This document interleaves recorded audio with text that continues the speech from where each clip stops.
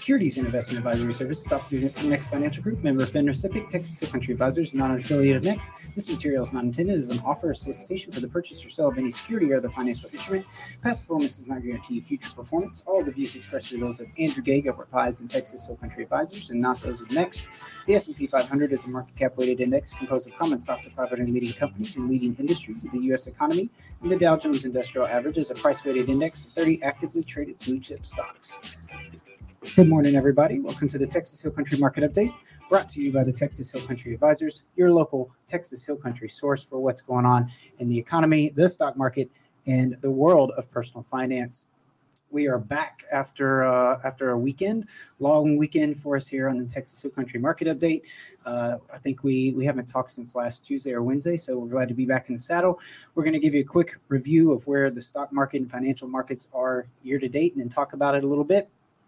We are light on the economic calendar this week, so there's not a lot of economic data, groundbreaking economic data that will be released this week, but there's still some dominating narratives out there in the market. So let's jump right to it. So first up, let's take a quick look here.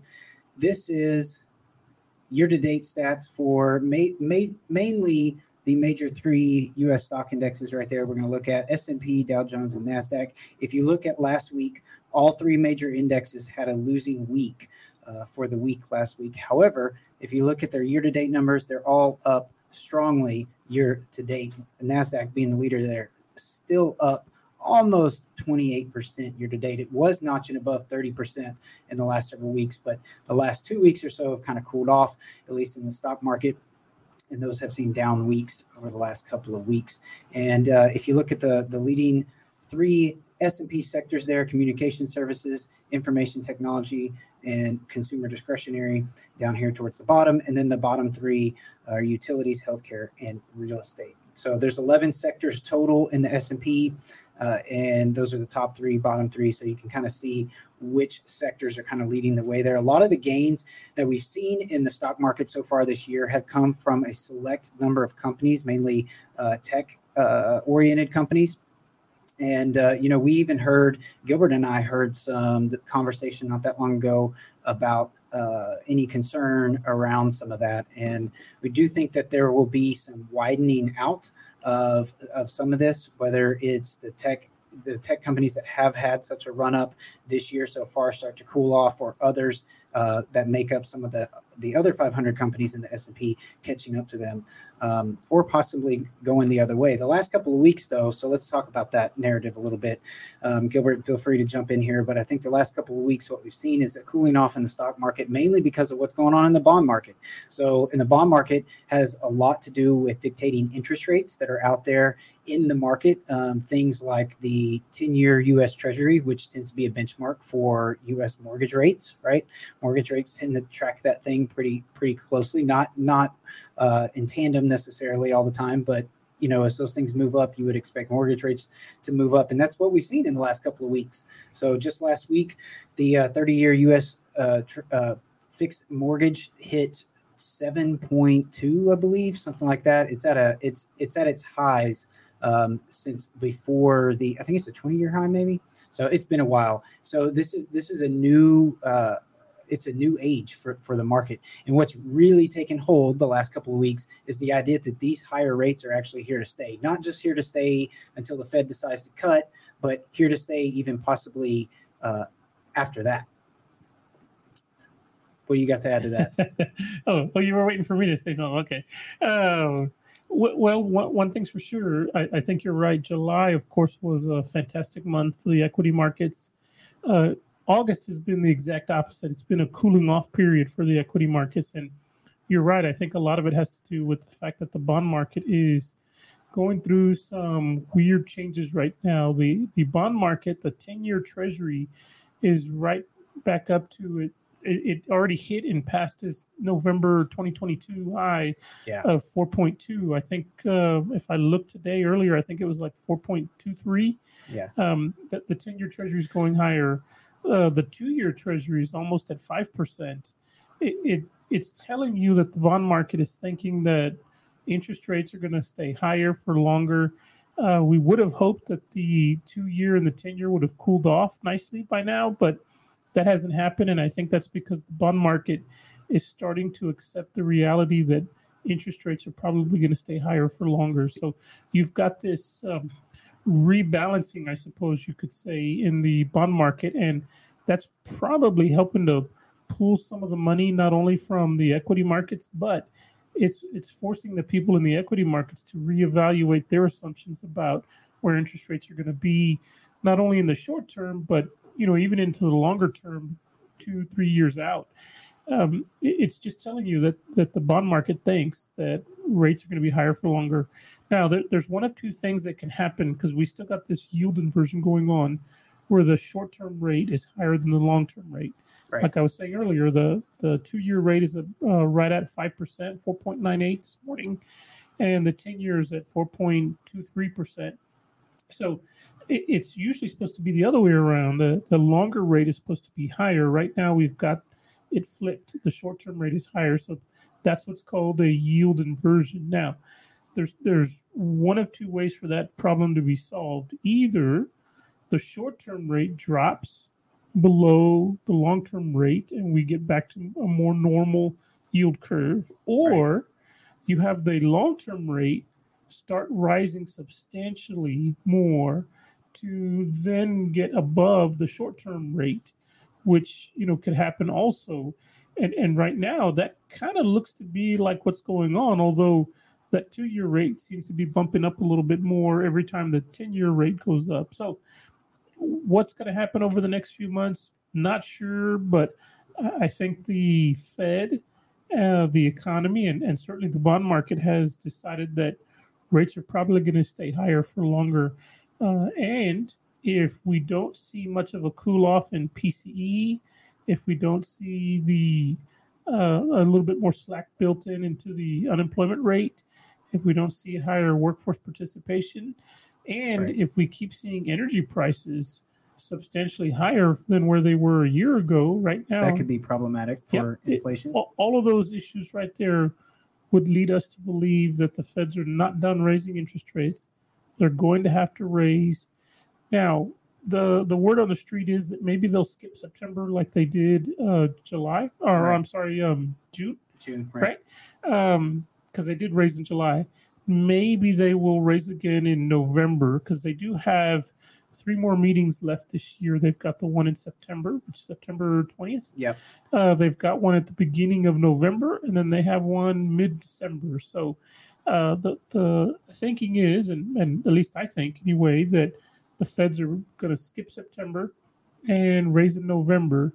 Although if things don't, work out the way we expect them to over the next few weeks, hell, they may have to do September, and they may have to do November too.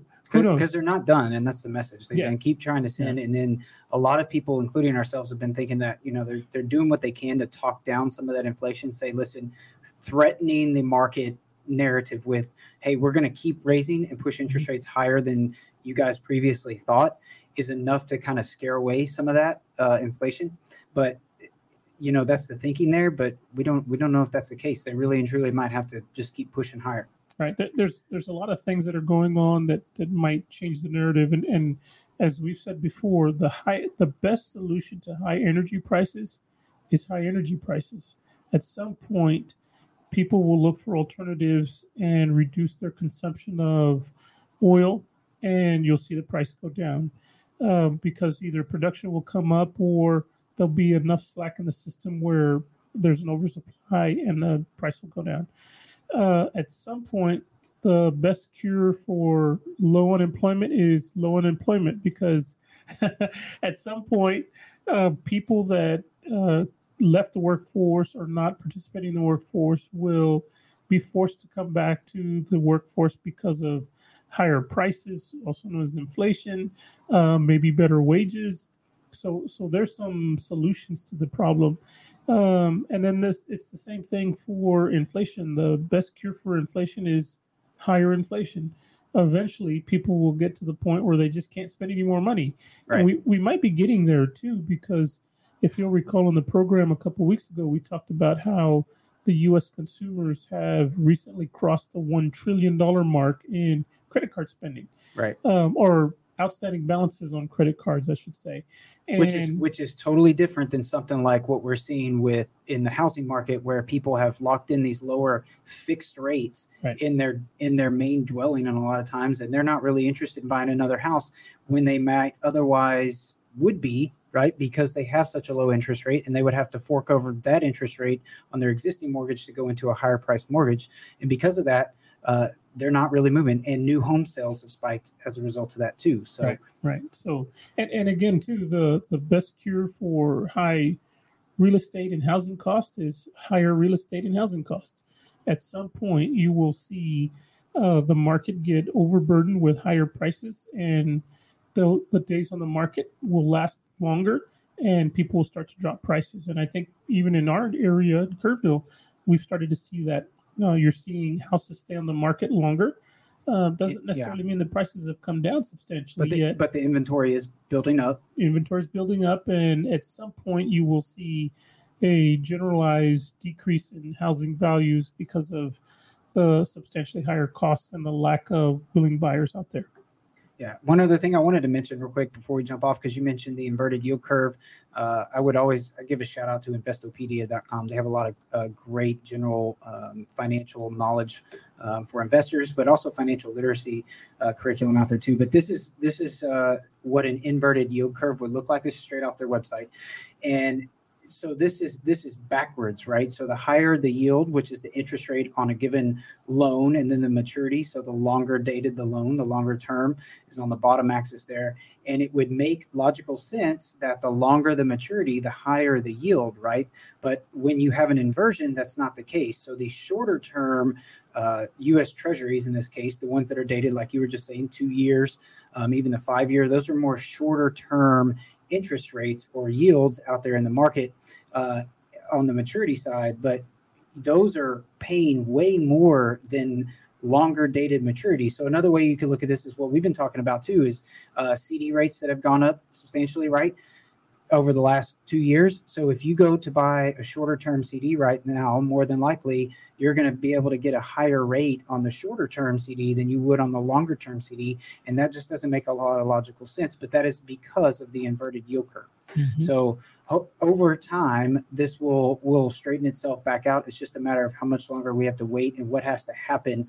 Like you were just mentioning, whether the short end comes down or the long end rises to try to get that yield curve back to the spot or the way that it should look. Yeah, either way, a yield inversion is not good for anybody or anything. And there's a lot of economists and people out there, and even I've picked up on stuff on Instagram and all over the place on the internet that talk about how every single time in the past, or they cite a lot of historical data that says every time we've had a yield curve inversion, it's signaled the oncoming of a recession, or it's led by a recession. Or I'm sorry, I didn't say that right. It leads a recession.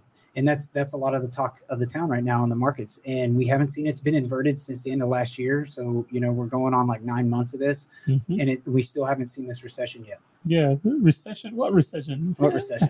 Not right now. And I think the general consensus is that it's probably coming. We'll probably see a slowdown, but like we've mentioned a million times before, it'll probably not be as short drastic, shallow, yes, as ones in the past. So short and shallow is what we're looking for there.